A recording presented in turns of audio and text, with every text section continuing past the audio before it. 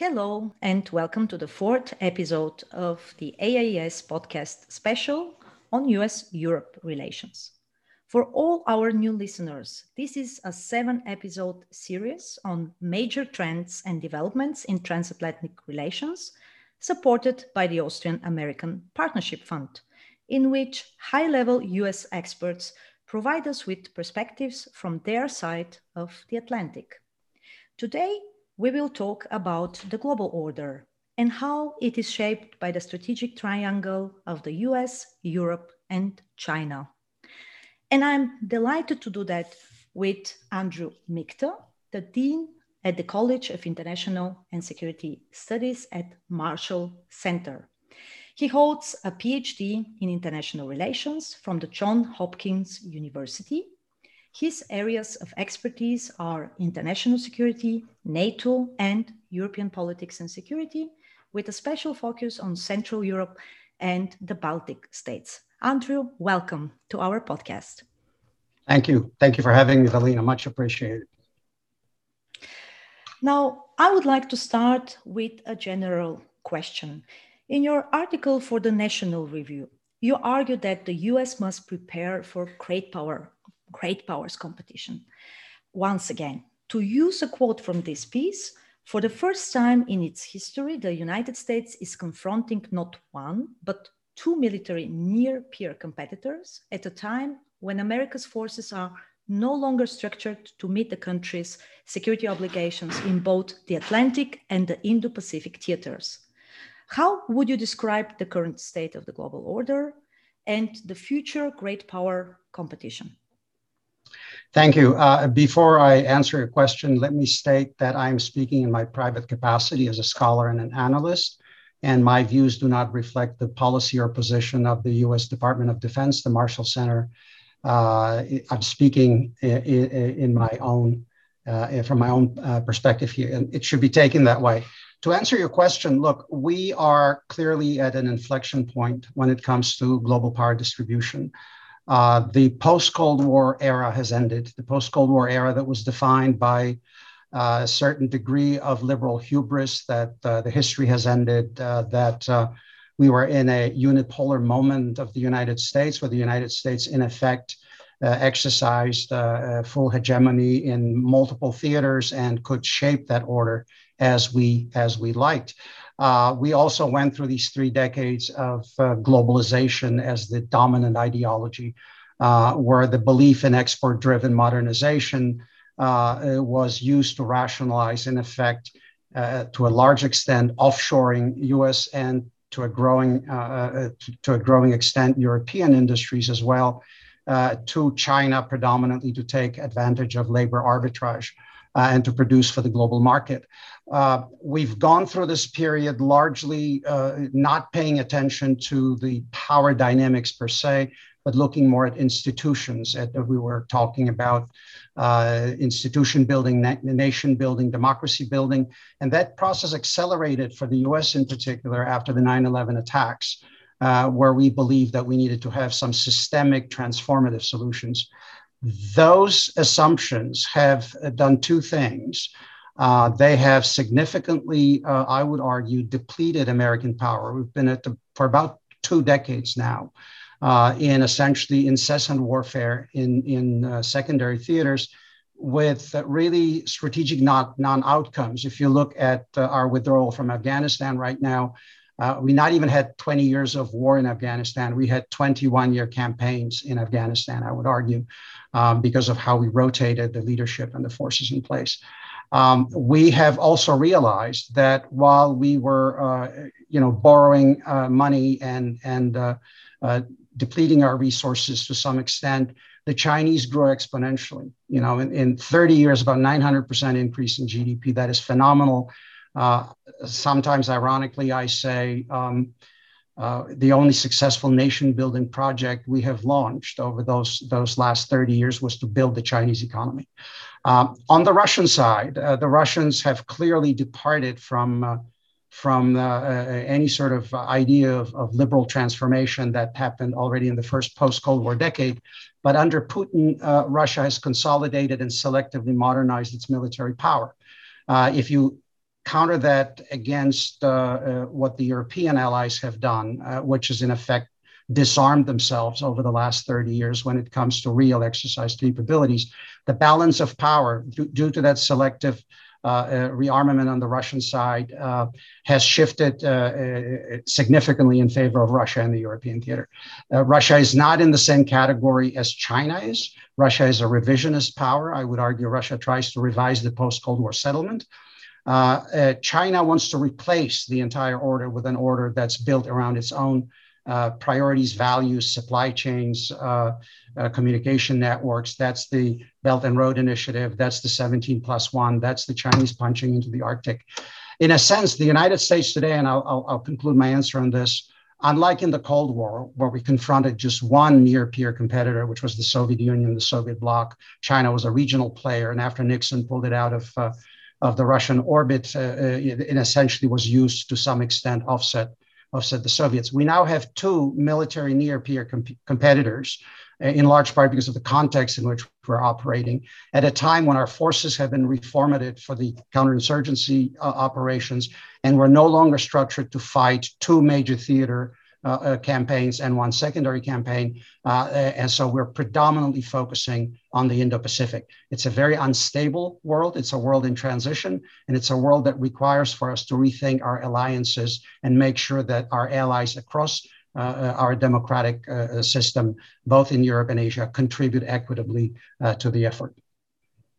In the same article for the National Review, you also argue that, I quote, "For the first time in a century, the United States faces an adversary, China, whose economy, while nominally smaller than ours, when measured in purchasing power parity, is already bigger than America's. To put the scope of this challenge in perspective, in the two world wars of the 20th century, the United States never fought an adversary whose GDP was more than 40% of ours and whose manufacturing base surpassed ours." Will we see, against this background, further systemic decoupling between United States and China under Biden's administration? And if yes, in which concrete fields do you expect such decoupling? And what does this mean for Europe? Yeah, I can't speak obviously for the Biden administration, what policy decisions they will make. But from my perspective, I don't see a path to victory in great power competition for the collective West if the current system is maintained. You cannot rely and depend on your principal adversary on some of the foundational supply chains that you need to run your economy and even your military, and expect to outcompete that adversary and win. 2 points here. First of all, unlike in the Cold War, the United States, in my view, cannot contain China. It has to outcompete China. The Chinese are a completely different problem set. We look at China as both as a military and an economic problem set. I think increasingly some analysts also say an ideological problem set, because the Chinese are offering what I called elsewhere their own ideological framing for governance. I called it the free market for unfree people. Or as a colleague of mine recently laughed with me, making the world safe for authoritarianism as a flip side of what has been America's mission, making the world safe for democracy. I'm being a little bit flippant about it, but those three dimensions are there. For the Europeans, China is seen as a strategic challenge, but also as a huge economic opportunity. And we don't have consensus across NATO, I would argue, on what the nature of the threat is when it comes to China. The European industries are very deeply now invested in the Chinese market. And what the Chinese have done, which has been running in the face of all the theories of, export-driven modernization and how when labor costs go up, the supply chains will diffuse further as Chinese middle class will rise. It will demand greater participation. It will liberalize, democratize.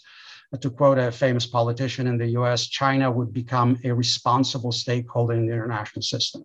In my view, this is well absurd from the start. Historically, every country that rapidly industrializes, modernizes, becomes anything but more nationalistically assertive and the systemic foundations of that country become stronger. So the expectations that the Chinese, who are all of a sudden registering this way in the global market, would go in the direction of liberal democracy, in my view, was simply irrational in terms of how we're looking at larger trends in history. Look, we found out in this pandemic how dependent the West is on China for supply chains. 80% of our antibiotics are manufactured in China. All the PPE equipment that we needed, the masks, from suits to everything else. What we have done, which in my view, history will look back upon as one of the most bizarre developments when it comes to statecraft. We have, in effect, I'll take it differently. During the Cold War, NATO had the so-called COCOM restrictions, Coordinating Committee restrictions on exports to the Soviet bloc. And the Allies would, for example, not sell to the Soviets at some point even an Intel 186-based processor computer, because that was dual-use technology. And this was based on a very fundamental understanding that design is not that complicated. The Russians did great math. You know, they could come up with all sorts of designs, but they lacked the technological base to make those designs a reality, because our superiority in the West was the generational accumulation of quality of the labor force, of our processes, our alloys, our clean rooms, everything that we have done better than the Soviets could ever have done. So they could reverse engineer our systems, but they had to build them with their technology. If you look at what globalization has done, we have taken the jewels in the crown of our technology and handed it over to our anniversary with a political system that's antithetical to ours and with 1.4 billion people to boot. Whoever thought this was a good idea, whoever thought that bringing China into the World Trade Organization as a developing nation should really sit down and think long and hard about why these decisions were being made. I'm not trying to be uncharitable here, but to me, globalization as it was executed, i.e., the Chinese pursued a mercantile policy, extorted Western companies for proprietary information, for market access, while they were keeping radically centralized supply chain networks in China without allowing other participants to benefit from the theoretically, expected diffusion. All of that was essentially, in my view, greed masquerading as an ideology. We have allowed corporate interests to trump national security priorities. So here's where we are today. Even when it comes to military supply chains, weapons, and so forth, we now have systems where we have single points of failure that can stop the entire line, that can stop the entire chain. That, in my view, is unacceptable. So what I've been advocating, I've been criticizing globalization for the last 20 years. I thought initially we could have been, a bit more forgiving and expecting that globalization would deliver. But within the first decade, post-Cold War decade, it was clear what the Chinese were going to do and where they were going. We have opened our universities to graduate students from China in quantities that are mind-boggling. I mean, 2019, before the pandemic hit, out of about 1 million foreign students in the US, we had 370,000 Chinese students, mostly in the STEM and science and technology programs. We were basically training their weapons designers. The expectations that most of them would then stay in the United States did not come true. So we have allowed China access to every level of our society, finance, our culture, our technology, our lab research, where the Chinese began commissioning research directly. And I'm not speaking here for myself. Congressional Research Service published a study about 2 years ago. 1 in 5 American companies doing business in China has been extorted for their intellectual property, which is really their treasure, which is what they have.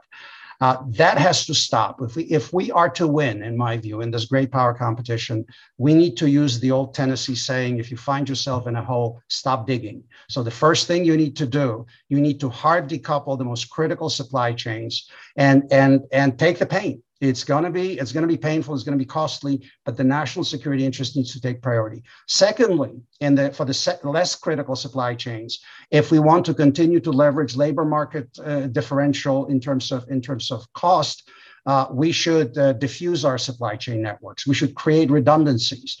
There's a number of countries out there friendly to the United States that would welcome American investment. The Chinese have become very successful at creating this almost imperative of investing in China and competing in China. And I think that needs to be fundamentally rethought. Now, for this to work, we need consensus across the transatlantic community. Because if the Americans do one thing and the Europeans continue to be doing what they've been doing, then this will not work. The Chinese will be able to leverage one against the other. And I will conclude my answer on the following kind of reminder. Just weeks before the Biden administration came into office, the European Union suddenly signed the Comprehensive Agreement on Investment with the Chinese that the EU had been negotiating at that time for 7 years. And that was done with virtually no consultation with the American side, took us by surprise, and I think was a huge political win for the Chinese, driving a wedge between the United States and its European allies. In another recent article for the Wall Street Journal, you write that NATO is an alliance divided. You argue that Western European leaders see less threat from China and Russia than US and Eastern European ones do. Will we see further fragmentation lines between the member states of the European Union based on their relations with the United States? And will the relations with China or Russia be the main reason for further conflicts among the transatlantic allies in the future? I certainly hope not. And I mean this sincerely. I'm a committed transatlanticist. I believe the alliance of democracies has served both Europe and the United States exceedingly well during the Cold War and after the Cold War. So I hope and pray that NATO will reconstitute itself, that will find the will to properly resource its national defenses.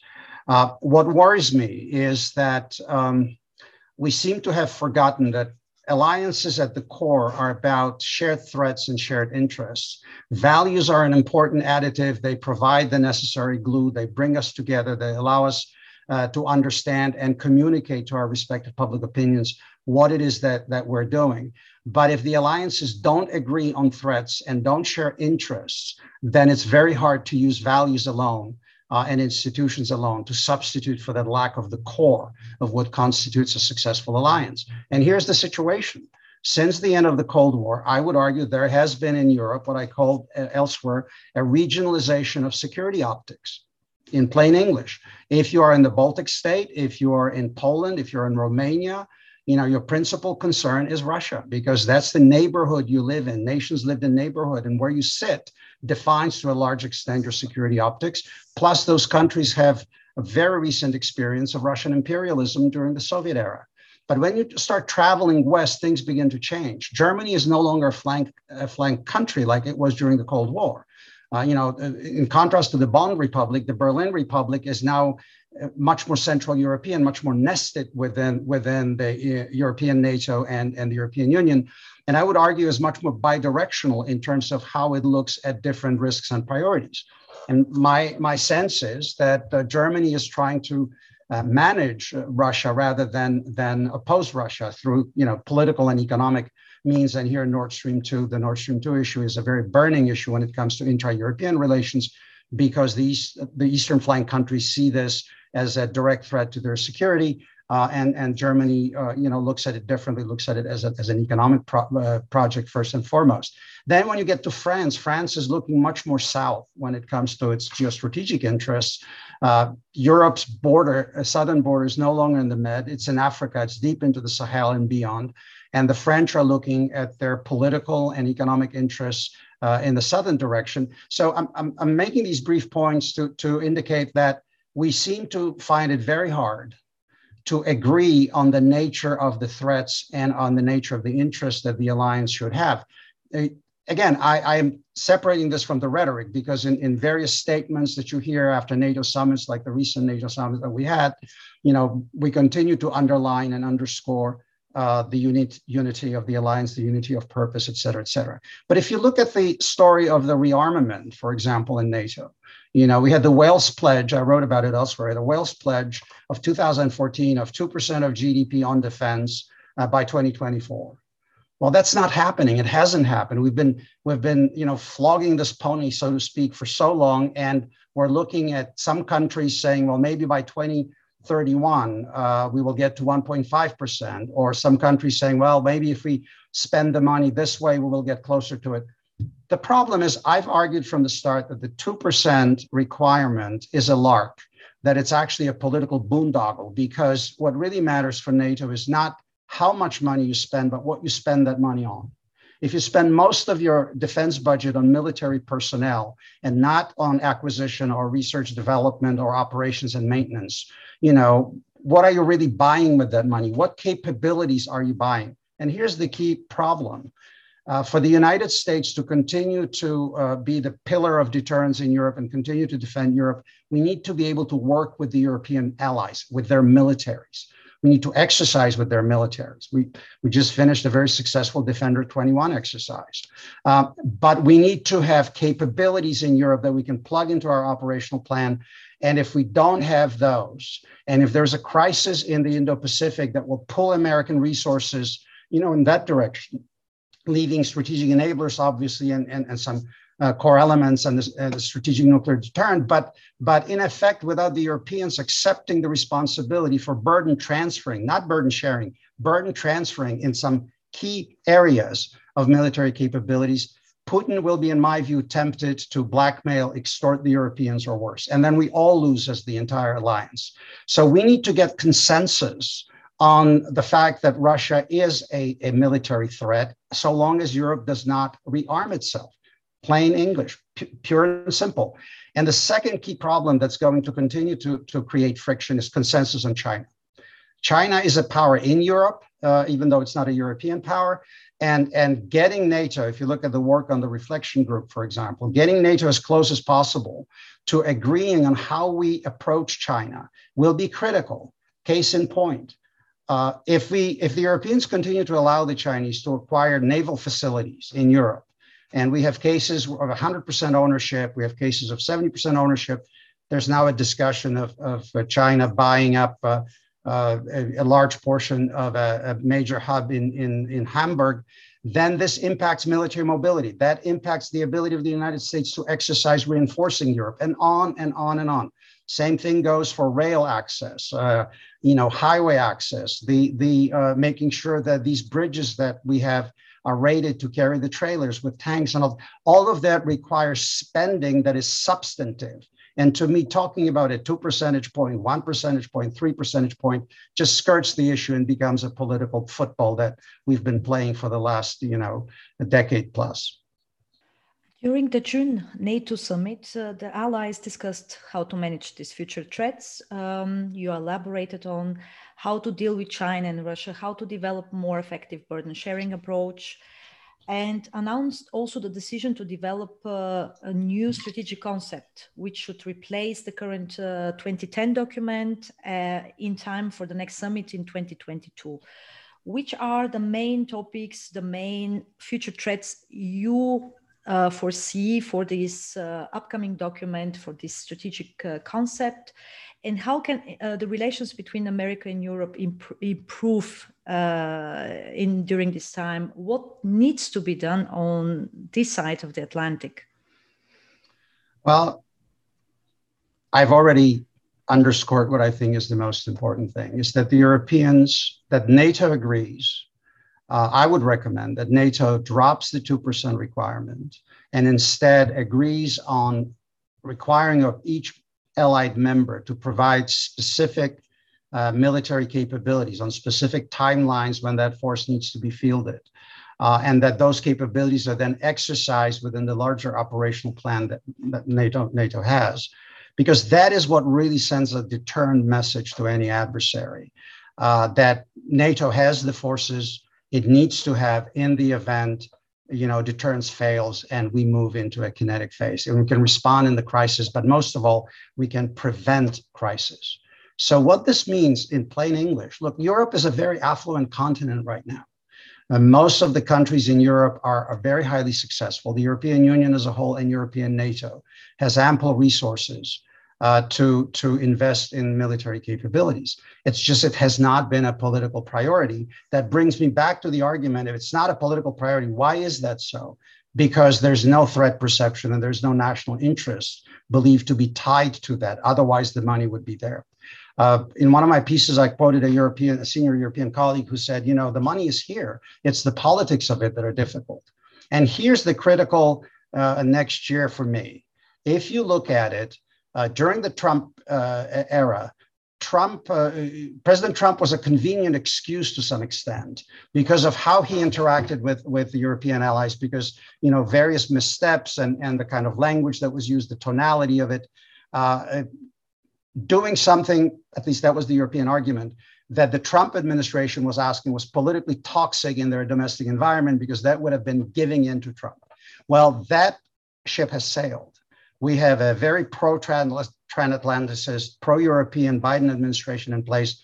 President Biden spoke about NATO as a sacred trust, about Article 5 as being central to all of this.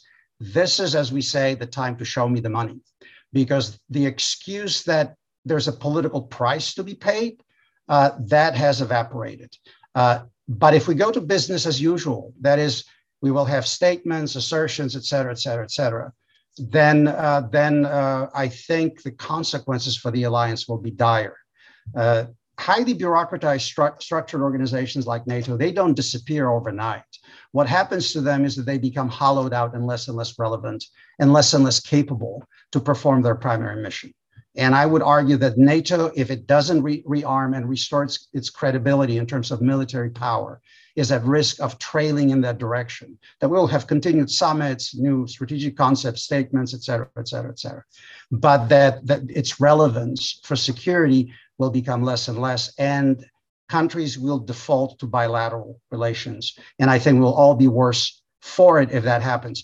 And as for strategic concept, look, we should have a clear understanding and a clear statement that in the event we are pulled into the Pacific theater, that the Europeans have the capabilities to stand their ground and to ensure that deterrents hold.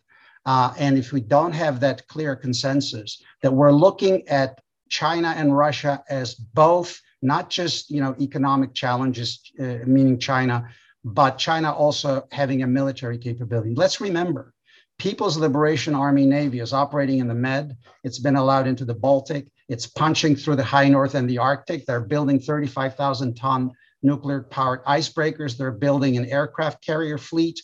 This is a country that has aspirations to operate in blue water areas and to actually get to Europe, if you will, from different directions. One is the transcontinental Belt and Road and New Silk Initiative supply chain, and they're determined to defend it. I have no doubt about it, because that makes them less dependent on the sea lanes of communication. Right now, about 75% of all the trade that comes into Europe and leaves Europe comes through the Atlantic. And the reason we've had this globalization, by the way, is because the US Navy has guaranteed freedom of navigation. The sea lanes of communication is what facilitates international trade. These are public goods, if you will, that America has been providing, in addition to our satellite networks and the rest of it. I think the Chinese are trying to reverse the almost half a century old domain supremacy when it comes to maritime versus land. Because if you look at the rise of the West globally, that has been based largely on naval power. It was the ocean-going countries, the countries that had access to the world ocean, that have been able to set the rules of the international system, to modernize rapidly, et cetera, et cetera, et cetera. If the Chinese can build a supply chain network across Eurasia, keep it competitive, defend and protect it, they do not have to dominate the world ocean right away. All they have to do is block the Americans in the Western Pacific and ensure that they can have access to the European market. But what that would do, right now, Europe is a gateway for the transatlantic community into Eurasia. If the Chinese flip it, if they complete what I call this grand inversion, then Europe will become the tail end of the Chinese supply network. And last very important point, I think the Europeans are committing exactly the same mistake that the Americans have by manufacturing their most advanced, technologically needed and forward-looking products in China, because that accomplishes a massive transfer of technology, of knowledge. And if the Chinese can then use this to innovate, then we will all be losing in this grand strategic competition.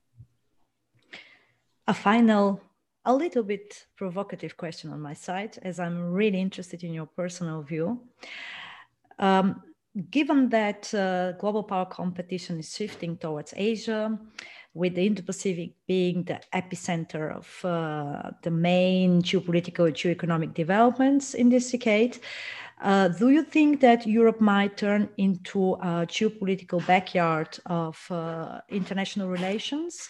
And a second question on my side, would we witness a Cold War 2 scenario? Yeah, I think Europe is still in many areas too modern, too successful, too rich, with all the structural problems that we have, to become a backyard or backwater anytime soon. What we need to recognize that with the departure of the Brits from the European Union, the EU is a much more continental structure than it was ever since the early 70s when the Brits were coming in. And it's also a much more German European Union. If you look at the power balances, the Brits were the second largest economy in Europe. So I would speculate that we're going to look at, on the one hand, an attempt to federalize Europe to a greater extent that we have seen. And you've seen this with the decision to assume common debt, the kind of European Hamiltonian moment, but also to transfer ever more sovereignty from national capitals into Brussels and into large structures. Counter that, you have pressure from different countries that see Europe largely as it is, not a quasi-nation state, but still as an institutionally based international organization, even as Europe has Europeans bled a lot of their sovereignty, like border controls and all of that, into the larger structure. But COVID exposed something very important. If you look at how initially vaccinations were to be purchased collectively, and then what happened with nations defaulting to their own national policymaking processes and whatnot.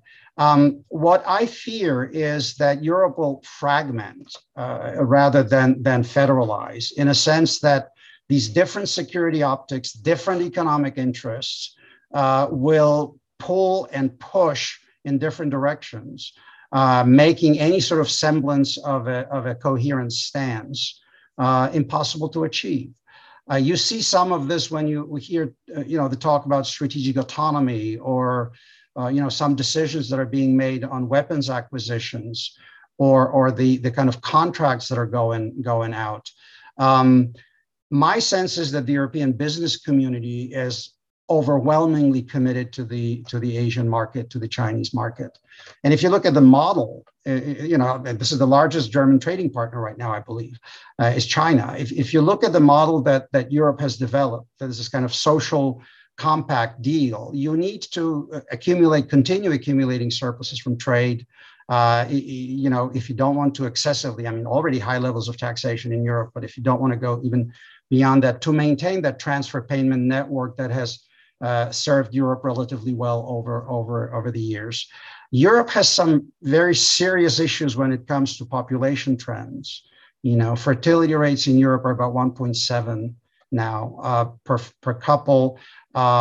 This is of course different in different countries. So the question of immigration, if you are to talk about economic viability going forward. Interestingly enough, China has a very similar problem. Chinese fertility rates are about 1.7 there as well, in part because of the one-child policy that the Chinese have abandoned since. But the longer-term implications are that probably, I've seen some assessment, by 2050, one working Chinese will be supporting 4 retirees. So China is not all roses. The Chinese are not 10 feet tall, that they are taking over the world and whatnot. China has a lot of structural problems and internal tensions. And I think China also, by the way, it's been practicing politics of late under Xi, has been losing this image of a peacefully rising, economic power, but it's now being seen ever more as an assertive imperial state that's beginning to push people around. And it's very interesting to see, especially how this plays itself in Europe, but also how it plays itself in Africa. This was the 4th episode of the AAS podcast special on US-Europe relations. And you listened to Andrew Michter, Dean of the College of International and Security Studies at Marshall Center. Thank you very much, Andrew, for participating in our podcast special and for your excellent insights. Jelena, always a pleasure. Thank you very much for having me.